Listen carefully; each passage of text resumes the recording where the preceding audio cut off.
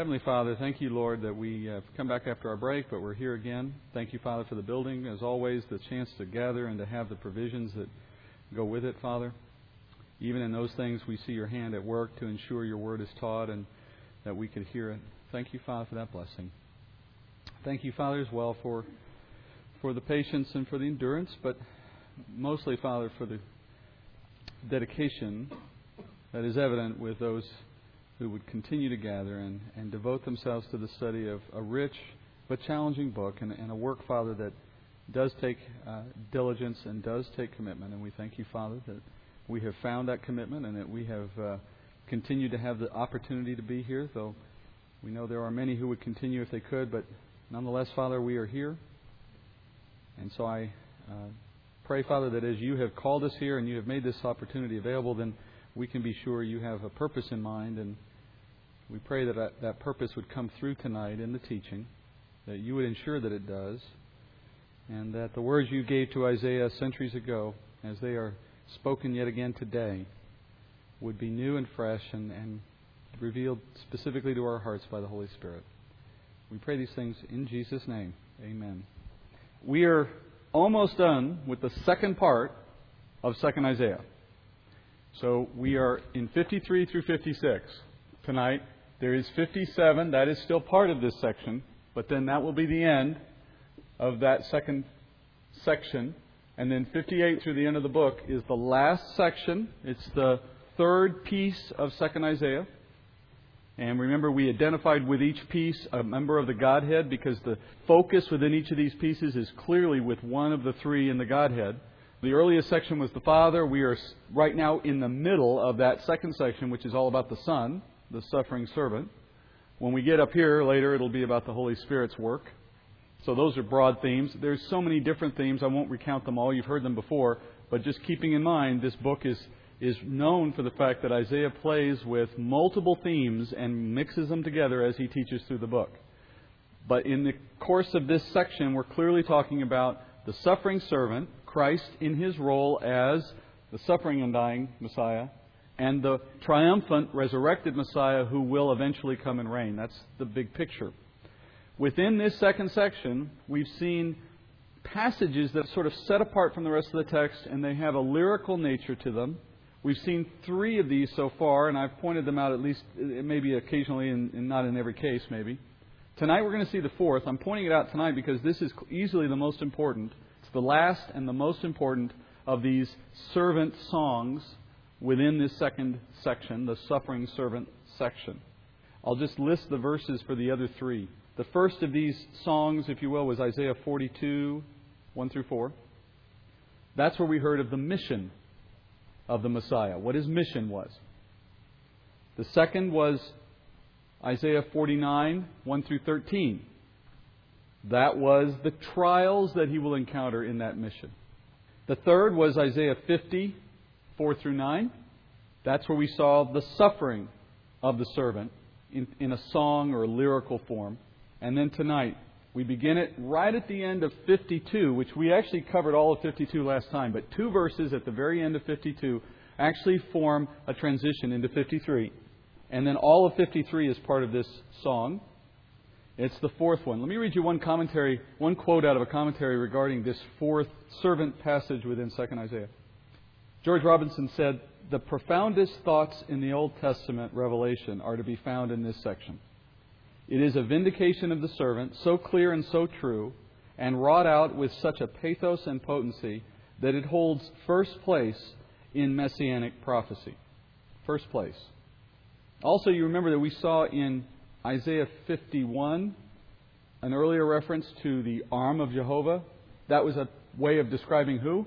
Who is the right or the arm of Jehovah? Christ.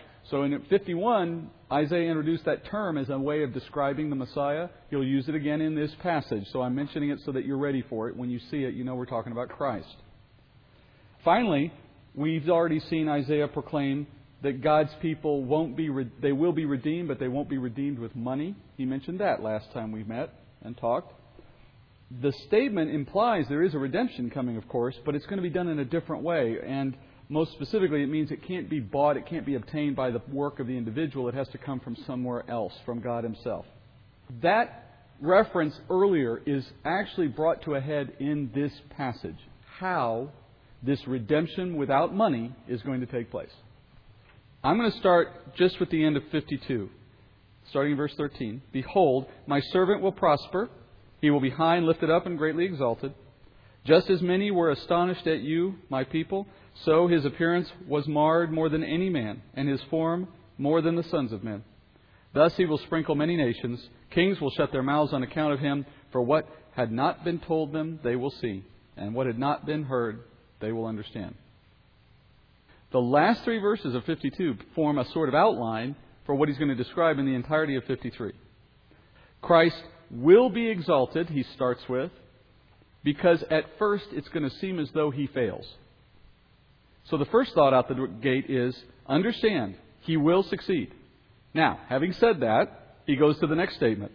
His appearance will be marred more than any other man. And that's a reference to the beatings and to the flogging and all that came with it as he went to the cross. So it's directly set in opposition. Understand first, he will succeed. But also understand that before he succeeds, he will undergo this death process. It helps you understand why the death comes. It makes you sure that you don't see it in the wrong way. As a Jew, for example, trying to understand it. Then the third piece, he says, in the end, he will rule over nations. So it's a summary of there will be victory, but first there is death, finally there's ruling. Now, that's the outline. Let's look at 53 as I promised. By the way, there are 80 references to Isaiah in the New Testament. 80 times a New Testament author, or Jesus in the Gospels, quotes out of Isaiah. Most of those come out of this one chapter. Reading 53, verse 1. Who has believed our message? And to whom has the arm of the Lord been revealed? For he grew up before him like a tender shoot, and like a root out of parched ground. He has no stately form or majesty that we should look upon him, nor appearance that we should be attracted to him. He was despised and forsaken of men, a man of sorrows and acquainted with grief. And like one from whom men hid their face, he was despised, and we did not esteem him. Surely our griefs he himself bore, and our sorrows he carried. Yet we ourselves esteemed him stricken, smitten of God, and afflicted. But he was pierced through for our transgressions. He was crushed for our iniquities. The chastening of our well-being fell upon him, and by his scourging we are healed. All of us like sheep have gone astray. Each of us has turned to his own way, but the Lord has caused the iniquity of us all to fall on him. Yet he was oppressed and he was afflicted. Yet he did not open his mouth. Like a lamb that is led to slaughter, and like a sheep that is silent before its shearers, so he did not open his mouth. By oppression and judgment he was taken away. And as for his generation, who considered that he was cut off out of the land of the living for the transgressions of my people, to whom the stroke was due? His grave was assigned with wicked men, yet he was with a rich man in his death, because he had done no violence, nor was there any deceit in his mouth. But the Lord was pleased to crush him, putting him to grief. If he would render himself as a guilt offering, he will see his offspring, he will prolong his days, and the good pleasure of the Lord will prosper in his hand. Sounds very familiar, doesn't it? The very words probably sounded familiar because of the frequency of how often they're quoted. But even the themes should sound familiar. It's almost like the Old Testament version of Romans. This chapter stands in many ways as a mini recitation of what Paul elaborates on in his letter to Rome. For any who would look at the text and suggest that some of the concepts that we have come to understand in New Testament theology, like substitutionary atonement, to suggest that was an invention of Paul, some Bible critics come to that conclusion, is to ignore this chapter entirely, because clearly substitutionary atonement is in view here. I want you to keep in mind that all of this was written and prepared centuries before Christ's arrival, which has an ironic consequence, by the way. Bible critics have often discounted the possibility that this book was actually written by a man, Isaiah, and actually written in the date that we know Isaiah lived.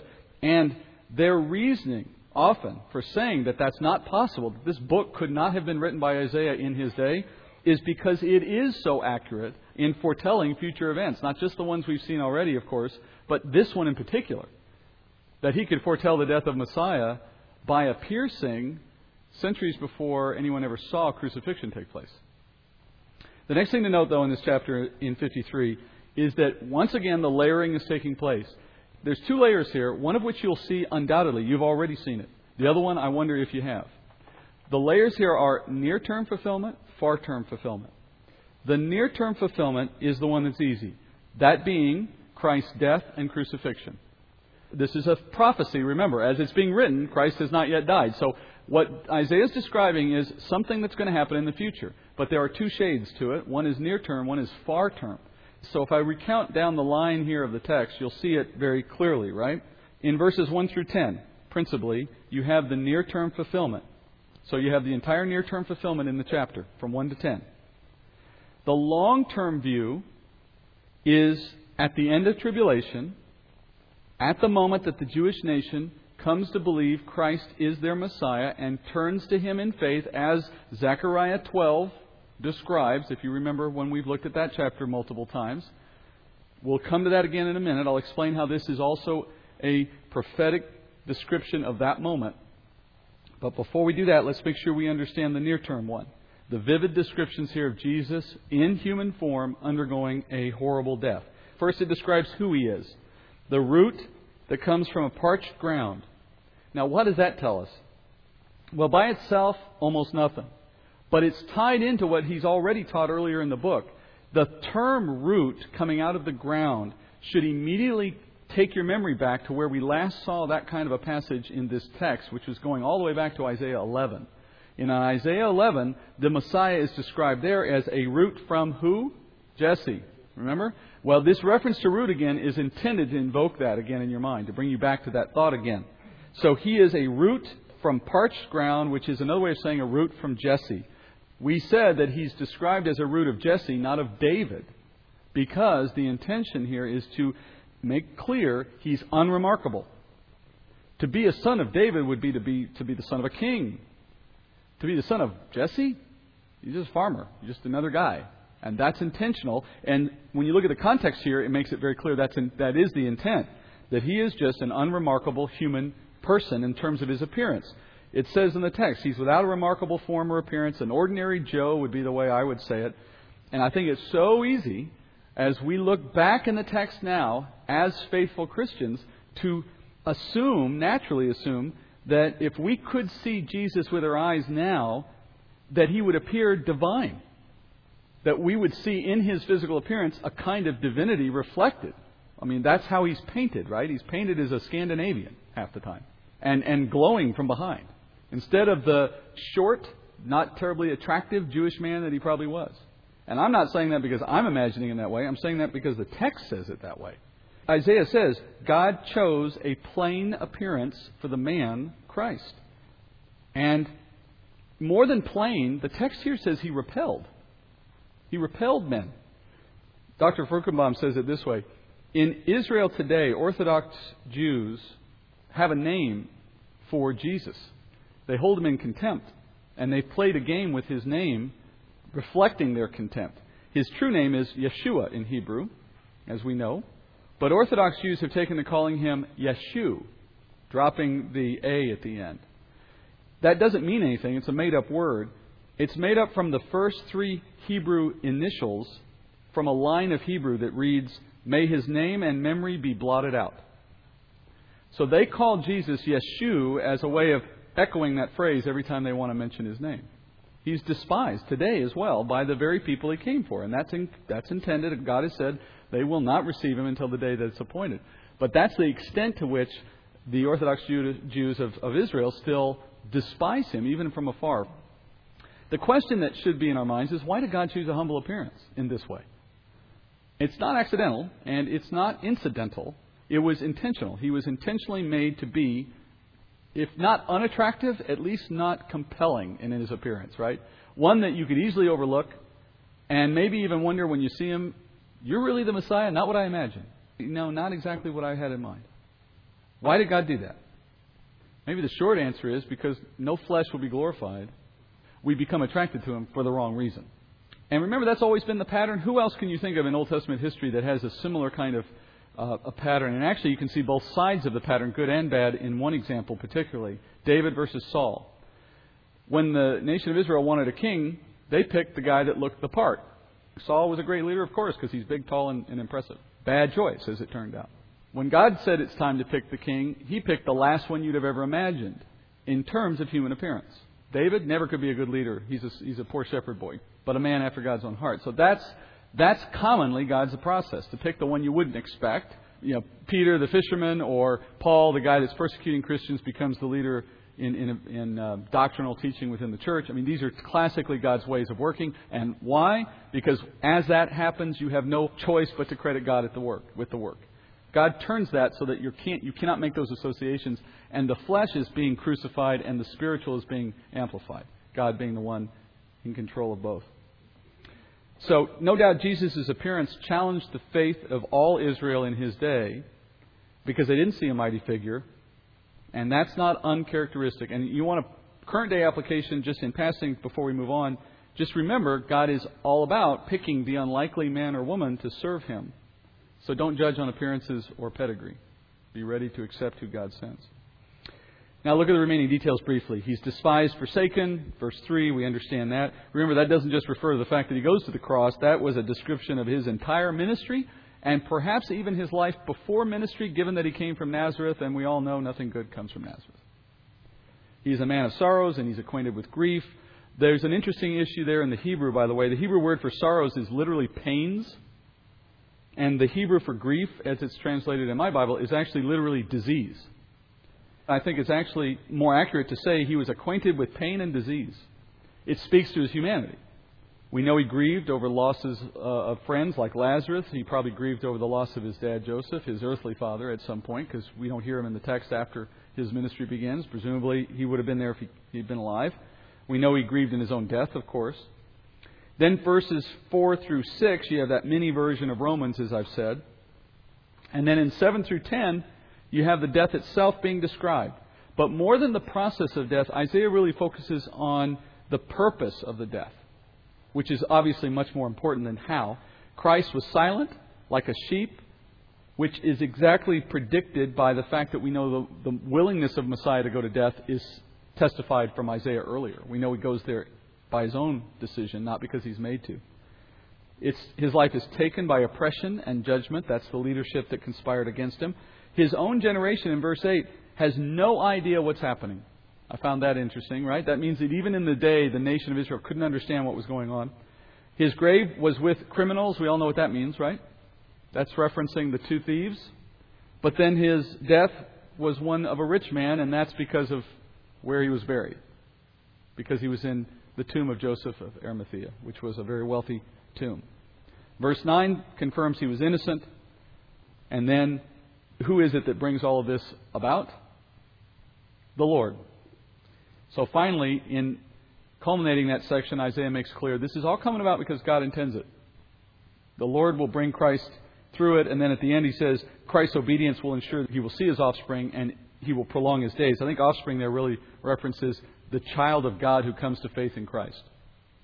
All right, that's the short term. Now, I alluded earlier, there's a long term. The long-term prophecy here, the second layer, is with regard to this moment at the end of tribulation when the Jewish nation is in Jerusalem, remember. They're under siege because the Antichrist has come against them in the city and intends to destroy them. We've talked about this. I know you remembering this, I hope. And the last moments of tribulation are the nation of Israel receiving the Holy Spirit's pouring out, and it transforms them into men and women of faith. They call out on Christ. We've looked at it where it's been described in Isaiah. We've looked at the words that we think they're saying, which are described in the Psalms at different points.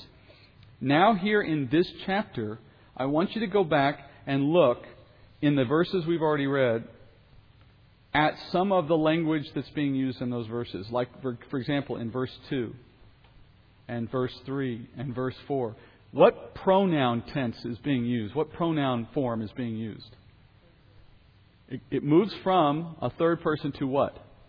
The end of verse 3, verse 4. Surely our griefs. What person is that? First person. All of a sudden, the whole thing goes to first person. Somebody talking. Who's talking? Who are these people? It's the Jews. And which ones specifically come to understand this? The ones in that last moment of tribulation. In other words, we're not saying necessarily that this is a script for what they say. I think that's actually more accurately found in the Psalms where we went and looked at those in the past. But at the very least, this is consistent. This is describing what's in their head. This is the thoughts that come to mind. They say, we've put our own Messiah to death, and He bore our sins for us. We've come to an understanding of the gospel. Remember in Zechariah 12, 9 through 10? This is where you see that description again. Listen to how consistent the description is of that moment with what they're saying or what's being thought here in Isaiah. Zechariah 12:9. And in that day I will set about to destroy all the nations that come against Jerusalem. I will pour out on the house of David and on the inhabitants of Jerusalem the spirit of grace and of supplication, so that they will look on me whom they've pierced, and they will mourn for him as one mourns for an only son, and they will weep bitterly over him like the bitter weeping over a firstborn. So that's the gut-wrenching reaction that the nation of Israel has as they come to the awareness by the Spirit and His pouring out that they have had in their history their own people murder their own Messiah. But then they also, apparently, according to Isaiah 53, they've also come to understand why. That many Romans part is in there. They've come to understand it was our iniquities laid on Him. He died on our behalf. So they understand it not just in the simple sense, we killed Him, but in the meaningful sense, God put Him to death for our sake. And they mourn over Him. And so that's the second layer of prophecy that's going to be fulfilled out of this text. Looking further, the last two verses of Isaiah 53 bring it to a conclusion. As a result of the anguish of his soul, verse 11, he will see it and be satisfied. By his knowledge, the righteous one, my servant, will justify the many, and he will bear their iniquities. Therefore, I will allot him a portion with the great, and he will divide the booty with the strong. Because he poured out himself to death and was numbered with the transgressors, yet he himself bore the sin of many and interceded for the transgressors. So it pulls it together. At the end here, Christ is ultimately victorious over death. He receives his reward, divides it with the strong. Who are the strong he's dividing his reward with? Who does Christ share his reward with? Right? Those who he has redeemed, the believers. Both New Testament saints and Old Testament saints. So, looking back over the entire passage, you can see here both the evidence that it's near term, the time of Christ's death, and also looking into the distant future, even to the distant future or the future from today, when Christ's return will result in His receiving of this inheritance and His sharing of it with those He's redeemed. Now, thinking about what we understand will happen in tribulation, what is the result of the Jews in Jerusalem having this awareness and making this cry to Christ on that last day of tribulation? What do we know the result of that cry out is? He comes back for them, consistent with His own statements to them back in the Gospels. I'm thinking of Luke chapter 13 when He tells the nation of Israel, you will not see me again until you say, blessed is he who comes in the name of the Lord. Meaning, I will not return to you until you recognize me for who I am. Well, that required the Spirit's involvement, of course, so God's really setting the timing for that. And this event precipitates His return. Look at chapter 54 now, because 54 is a continuation from that moment. Beginning with 54 verse 1, you have Isaiah describing what the suffering servant will experience once that cry for him occurs. Verse 1, shout for joy, O barren one, you who have borne no child. Break forth into joyful shouting, and cry aloud, you who have not travailed. For the sons of the desolate one will be more numerous than the sons of the married woman, says the Lord. Enlarge the place of your tent. Stretch out the curtains of your dwellings. Spare not, lengthening your cords and strengthening your pegs. For you will be spread abroad to the right and to the left, and your descendants will possess nations and will resettle the desolate cities. Fear not, for you will not be put to shame. And do not feel humiliated, for you will not be disgraced. But you will forget the shame of your youth, and the reproach of your widowhood you will remember no more. For your husband is your Maker, whose name is the Lord of hosts. And your Redeemer is the Holy One of Israel, who is called the God of all the earth.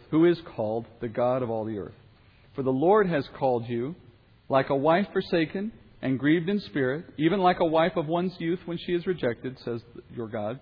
For a brief moment I forsook you, but with great compassion I will gather you. In an outburst of anger I hid my face from you for a moment, but with everlasting loving kindness I will have compassion on you, says the Lord your Redeemer. For this is like the days of Noah to me. Now that's present tense in the Hebrew. This is. So this moment He's describing. This is like the days of Noah to me, when I swore that the waters of Noah would not flood the earth again. So I have sworn that I will not be angry with you, nor will I rebuke you. For the mountains will be removed and the hills may shake, but my loving kindness will not be removed from you, and my covenant of peace will not be shaken, says the Lord who has compassion on you. O afflicted one, storm-tossed and not comforted, behold, I will set your stones in antimony, and your foundations I will lay in sapphires. Moreover, I will make your battlements of rubies and your gates of crystal and your entire wall of precious stones. All your sons will be taught of the Lord, and the well-being of your sons will be great.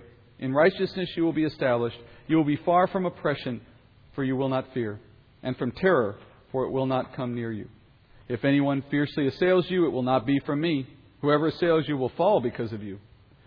Behold, I myself have created the smith who blows the fire of coals and brings out a weapon for its work, and I have created the destroyer to ruin.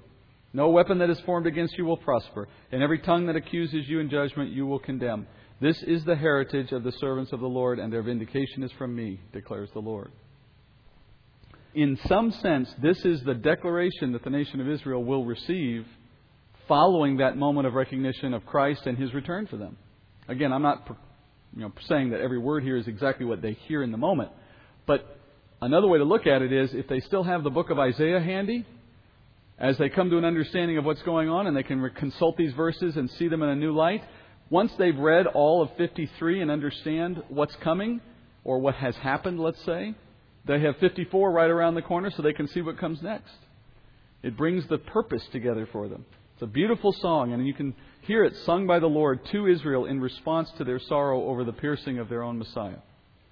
Do you understand the true mercy of the Lord that He would prepare these statements for them, knowing that at the first moment they understand all that's happened, they'll have this questioning in their mind for how is the Lord going to respond to the people who crucified His own Son? And His response to them is, I'm going to bring you into my loving kindness for eternity.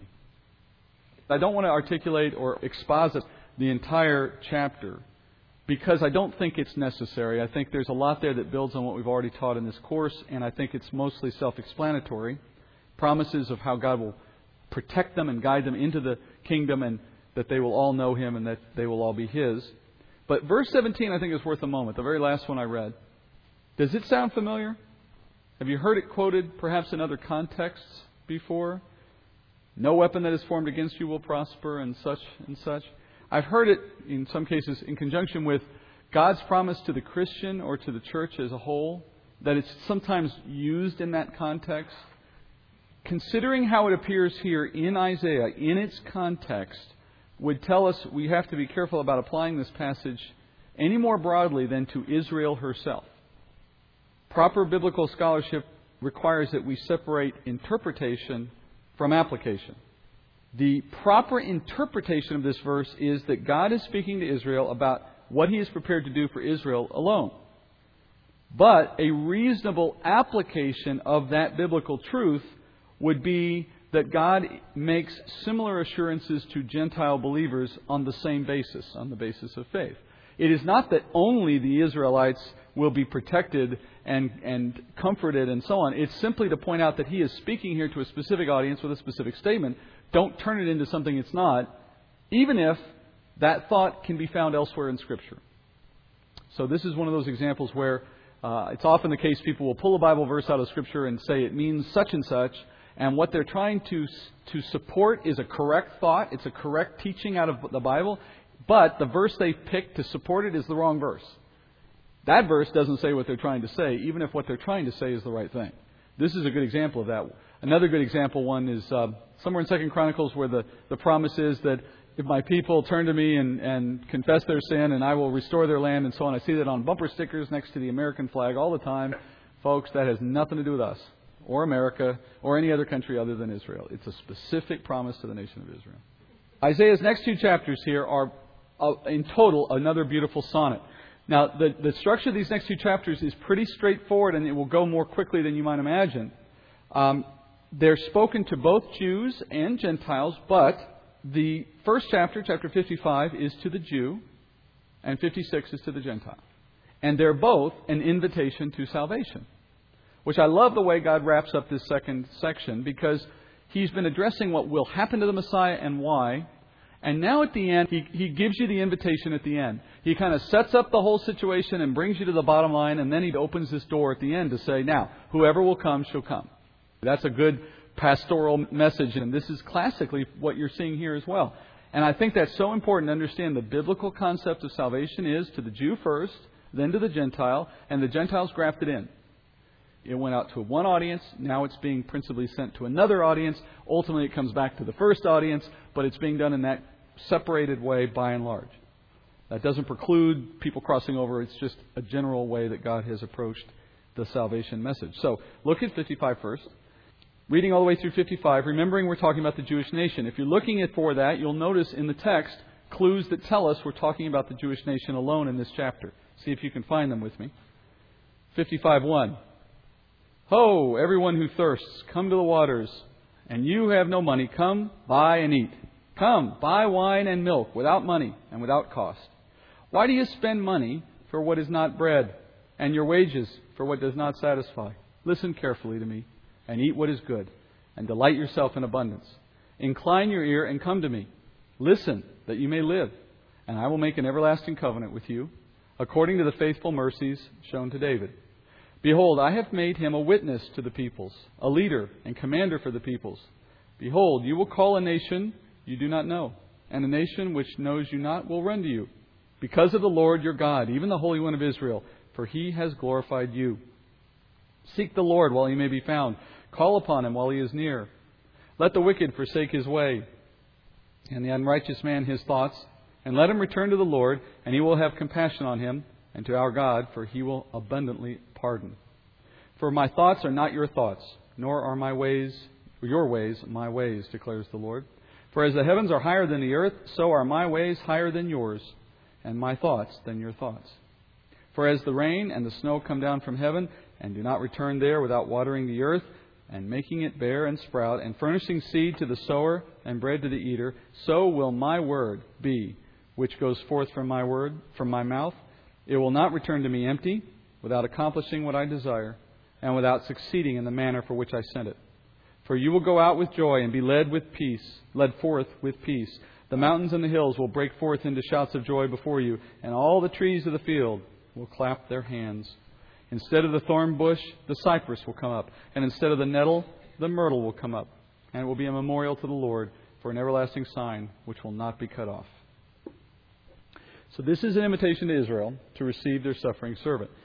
One thought that will come to mind quite often whenever we see an invitation, whether it's in the Bible or whether we hear somebody offering it, knowing God's plan, and Isaiah's been very rich all the way through in describing God's sovereign purpose and plan in how He brought about everything that Isaiah talks about.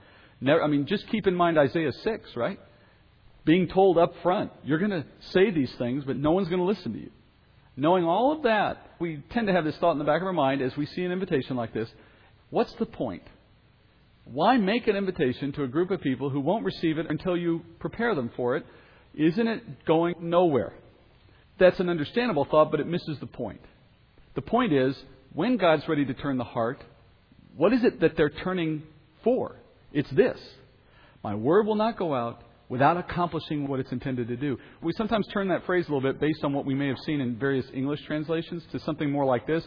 My word will not go out and return to me void.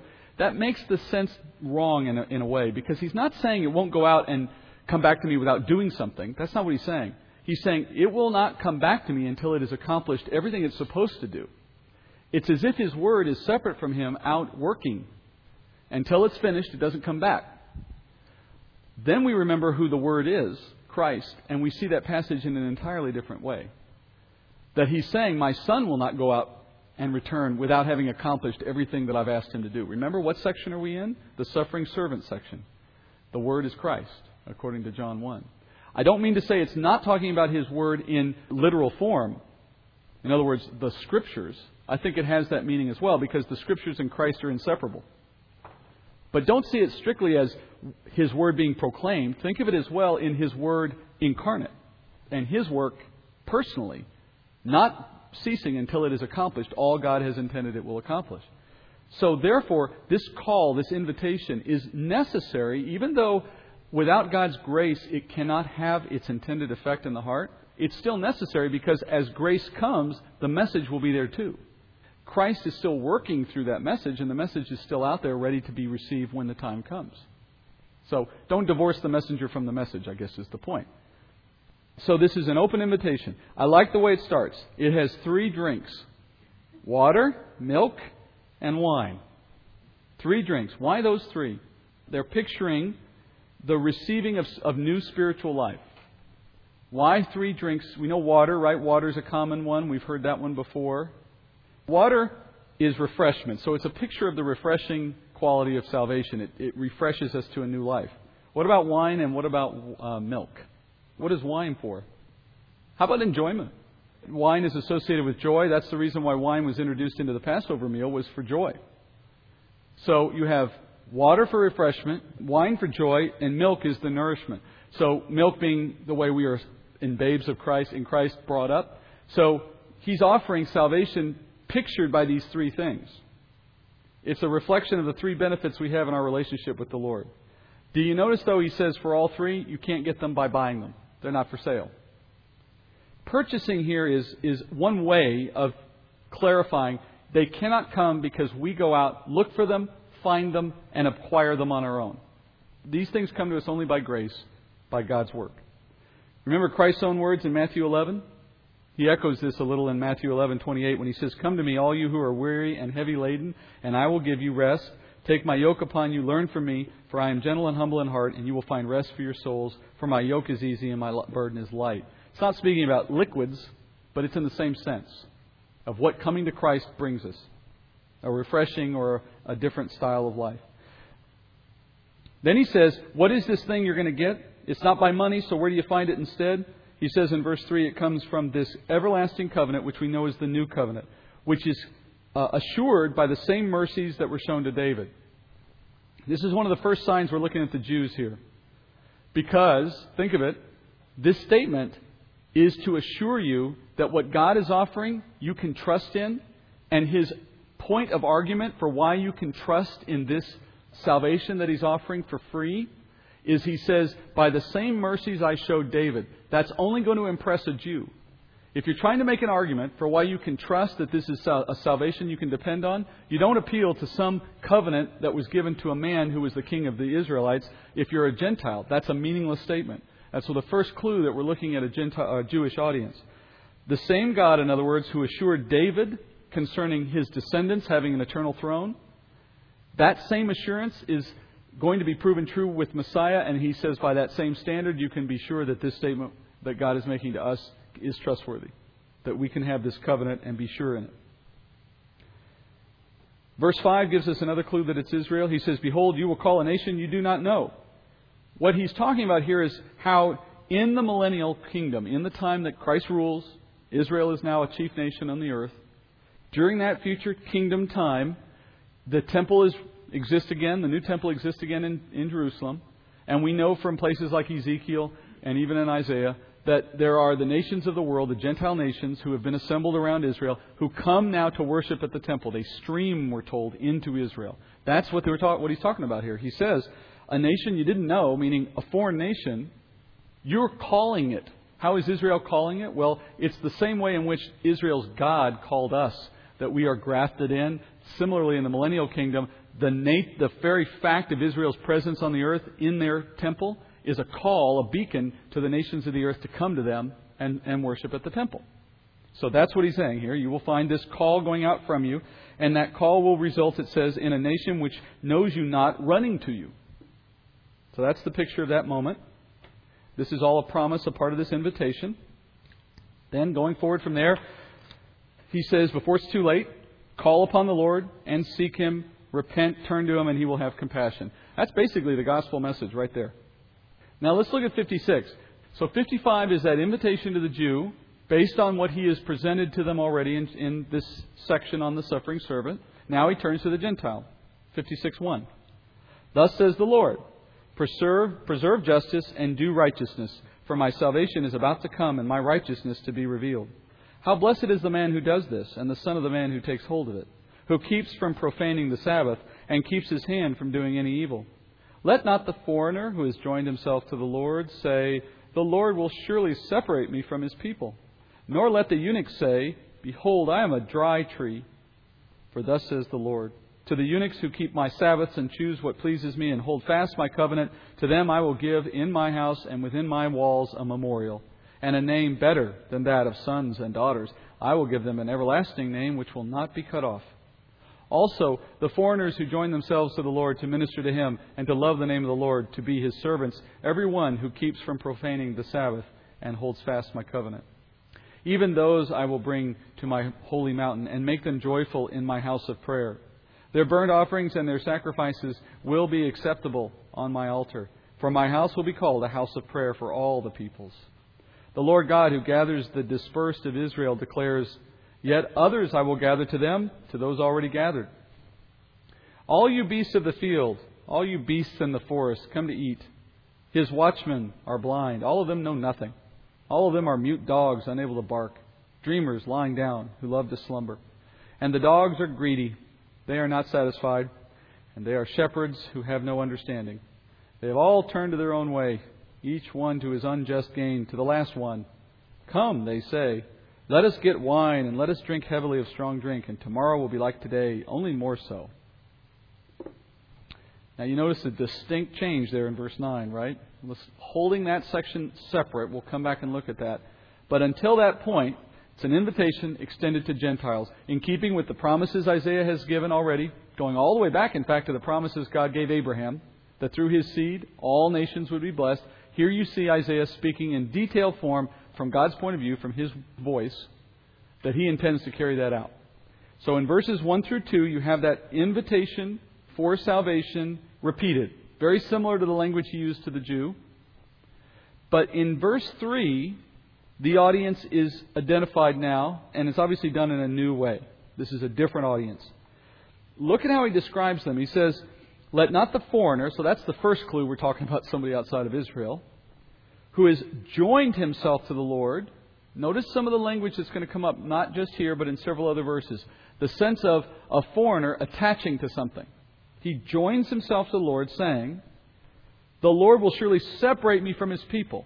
Isn't that interesting? He joined to the Lord, but fears a separation from His people.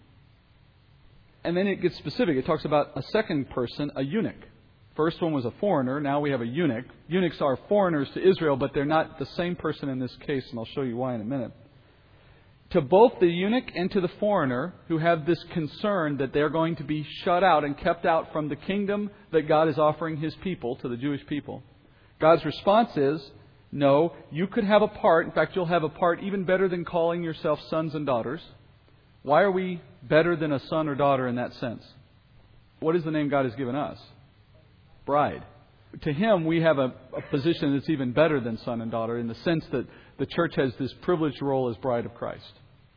But putting that aside for a moment, let me address one thing that probably caught your ear. When he goes to describing this invitation for the foreigner or for the eunuch, he uses a way of describing it that may have caused you to puzzle. He says, to the one who keeps from profaning the Sabbath and keeps his hand from doing evil. The reason that may have confused you is if you understood that to be God's offer, that here's my offer to you. You can have this assurance of joining in, but you have to keep the Sabbath and profane from evil. You would appear to be saying, okay, here's the works-based recipe for entering into my assembly. That's not what he's saying, though it's obviously something that comes to mind as you read the text.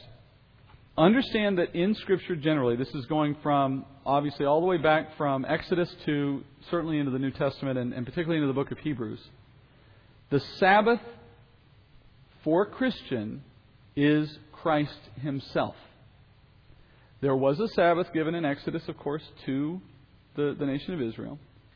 A day of the week that they observed in a specific way. But to those who are in the New Covenant, the Sabbath is no longer one day of the week, but every day of the week.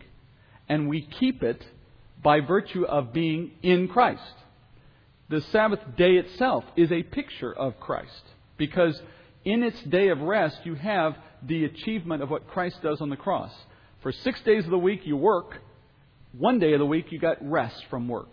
But then Sunday, I guess, in the Jewish calendar, you had to go back to work. So the rest of that one day wasn't a permanent rest. It was like a taste of rest, but it never actually put you at rest. That's the law in the general way, right? The sacrifices. Men stand in the temple day after day, sacrificing, all the time. Why? Because those sacrifices did not remit sin. Only when Christ's sacrifice took place did the need for daily sacrifice get put to an end. Similarly, with Christ's work having been finished and Him seated at the right hand of the Father, we rest with Him. Just as He rested from His works, we now rest from our, quote, work. What work are we resting from in Christ? Any work that attempted to save ourselves. The works which could never have hoped to bring us to righteousness are no longer works. We now rest in His work. So the Sabbath is fulfilled in its fullest form in us when we believe in Christ. Now, we can still take a day out of the week and not do anything. I mean, a lot of people take multiple days of the week and not do anything. That's nothing special. But we're not having to do it because we have met the need for it in Christ. And this is in Scripture. I'm recounting it without giving you the time to go through it all because we don't have time to do that. But in the meantime, knowing that to be true, then when we see Him say to somebody, a foreigner, a Gentile, who comes to faith, that faith is itself the achievement of the Sabbath. So, when He says to the person who keeps from profaning the Sabbath, how do you keep from profaning the Sabbath today in the church age? You do so by faith in Christ. Ironically, without faith in Christ, you can have a perfectly consistent one day of the week you do no work and you are not honoring the Sabbath because it's been revealed in Christ and you have rejected Him. How do you refrain from doing evil? Without faith, it is impossible to please God. Your efforts at refraining from evil are a consequence of your faith by virtue of sanctification. So what He has said in those two verses is the one who has salvation and the one who is in sanctification, that person is included in this promise. Now, I realize that you don't see that in the text. You have to understand that based on New Testament theology. But that New Testament theology speaks this very clearly. Isaiah talks about two groups of Gentiles who now have this hope to attach themselves to the assembly of Israel. You have this attaching, this grafting in opportunity. The first is the foreigner. The second is the eunuch. Why these two groups? Why these two distinctions? Why name them this way? Well, there was a previous time in Scripture, in Deuteronomy 23, where God goes out of His way in the law to name those same two groups, specifically a certain two groups of foreigners and eunuchs. And here's what He says about them in Deuteronomy 23, verse 1. He says, "No one who is emasculated or has his male organ cut off shall enter the assembly of the Lord." That's what a eunuch is, if you didn't know. Then verse 2, so that group is excluded from the assembly of Israel. Verse 2, "No one of illegitimate birth shall enter the assembly of the Lord. None of his descendants, even to the 10th generation, shall enter the assembly of the Lord. No Ammonite or Moabite shall enter the assembly of the Lord. None of their descendants, even to the 10th generation, shall ever enter the assembly of the Lord. Because they did not meet with you with food and water on the way when you came out of Egypt, and because they hired against you Balaam the son of Beor from Pethor of Mesopotamia to curse you." Now, given that's the only where that appears, by the way. So given that section of Scripture associates eunuchs and this other group of illegitimate birth, which He names as Ammonites and Moabites, which you may remember are the descendants of the children of Lot and his daughters, they are specifically called out. Based on their association here in Deuteronomy, I think the natural conclusion, looking at Isaiah now, is that when Isaiah puts eunuchs and foreigners together, foreigners refers to Ammonites and Moabites. Now, we know from earlier places in Isaiah that Ammonites and Moabites will see an opportunity in the kingdom to be attached. There is an opportunity for them in the future kingdom, but only as a small group. And there was some, if you remember, we looked at the Oracle of the Nations when we looked at that. You can go back and look at your notes. But they stand as well as representative of all Gentile nations. I'm not limiting it to them, of course. But why does He invoke eunuchs and foreigners, the general name for Moabites and Ammonites? Why is that in the text? Why not just say Gentiles and be done with it? Because being part of the assembly means specifically worshiping in the temple. So, for example, an Ammonite who came to know the Lord truly could be received as a faithful follower of Yahweh, and he would have been saved, if you think of it in those terms. But it still would not have allowed that person to enter into the temple and worship at the temple. They would have been barred because of this rule. So would have any of their descendants to 10 generations. So they would have had to carry that stigma on. That was the rule of the law in Deuteronomy 23. Similarly, a eunuch would never be able to go and actually worship in the temple based on this rule. They could get near it maybe, outside the walls, but they had that limit. They couldn't go any farther. But now, by faith in Christ, what is Isaiah telling the Gentile eunuch or a foreigner who's been previously excluded from the assembly? In verse 7 of Isaiah 56, he says, "They will be brought to my holy mountain, and they will be joyful in my house of prayer." We all know from Christ's reference in the Gospels, what is the house of prayer? The temple, right? This is where he gets the line from, right? He says, as it is written, my house will be a house of prayer. It comes out of Isaiah 56. What is he promising to these two groups? Entry into the assembly of Israel. Directly opposite of what Deuteronomy 23 is prohibited. Do you remember in Acts chapter 8, when Philip meets the eunuch on the road? Now remember the circumstances of chapter 8? The Ethiopian eunuch is leaving from where? Jerusalem. What's he said to have been doing there? It says he went up to Jerusalem to worship. Now he's leaving, and he's in his chariot. What's he doing? Reading what? Isaiah. And if you go look at what he's reading, it's chapter 53. Now, what is his question to Philip? Who's he speaking of? Himself, the prophet, or of someone else? Right? So what happens after that? Well, then Philip gets up in the chariot and explains. But you have to see as you read the text of Acts 8, it's not just that he explains 53. He started there, it says specifically. He started there and explained from there. Where do you eventually go if you're going to talk to a eunuch about what it means to believe in this Messiah? You go to chapter 56. And what does 56 say? 56 says that he will no longer be barred from entering the assembly of Israel. He would have undoubtedly just left Jerusalem faced with that barring and understanding it and yet yearning to get closer. And then what is his response to that message from Philip? You and I would have said, "Can I be baptized?" What does he say instead? What prevents me?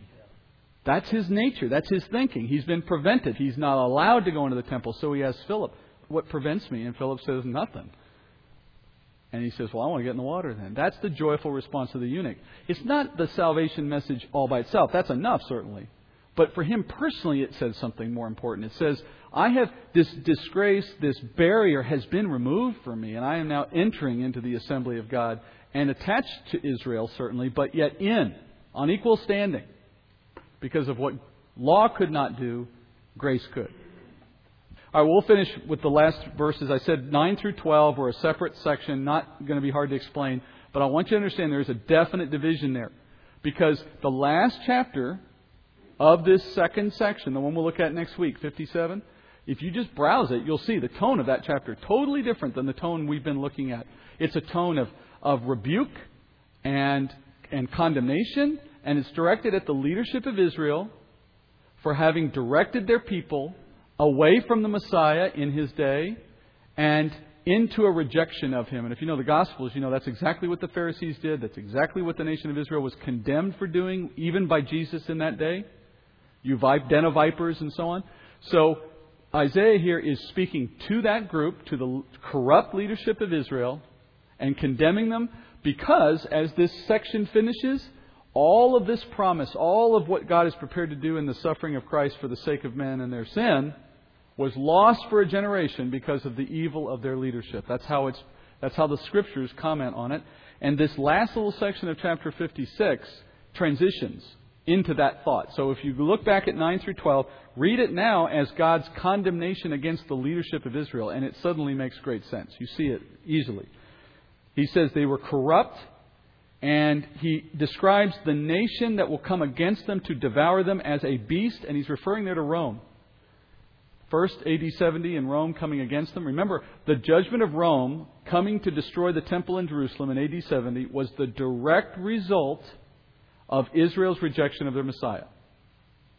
When Jesus sees the city of Jerusalem and says, "Oh, how often I wanted to gather you together like chicks, and you would not have it."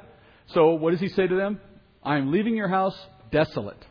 That was a declaration of judgment against the city for their rejection of Him, and AD 70 was when it was fulfilled. This is an allusion to that.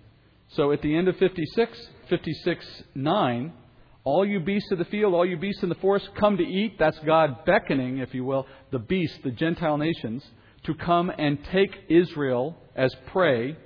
And the reasoning is for verses 10 and onward into chapter 57. The watchmen are blind. A watchman is a reference to the leadership. All of them know nothing. They are mute, unable to bark, dreamers, lying down, greedy, shepherds who have no understanding. They all follow their own way. They want to drink and get drunk. It's just an indictment of the leadership. Going further into 57, you'll see that that theme just continues through that entire chapter, and that's how the suffering servant motif will finish. So let's go in prayer as we finish tonight. Heavenly Father, we are awestruck so often as we go to your Word, Father, and no less than tonight, Father, when we see in your Word such a clear statement of the gospel, such a clear description of all that you were preparing to do centuries later through your Son's death. The mercy, the grace that is evident, and the love, Father, that is ever present in what you were willing to do. We thank you, Father, that as Gentiles we have received this grace, and we are entering into the assembly of Israel, Father, in faith today and in the reality of our presence in a future day. And we so look forward to that day, Father, when we would be in the presence of Christ and we would stand in front of Him as we can and speak words of thanks, Father, and acknowledge His glory and acknowledge, Father, His sacrifice. We thank you, Father, for a small opportunity to understand that tonight. May the study finish, Father, as we've planned. May it continue to show your grace and confer your truth. And we pray, Father, you would bring all who you may into this room so that they may enjoy it with us. And bring us back next week. In Jesus' name I pray. Amen.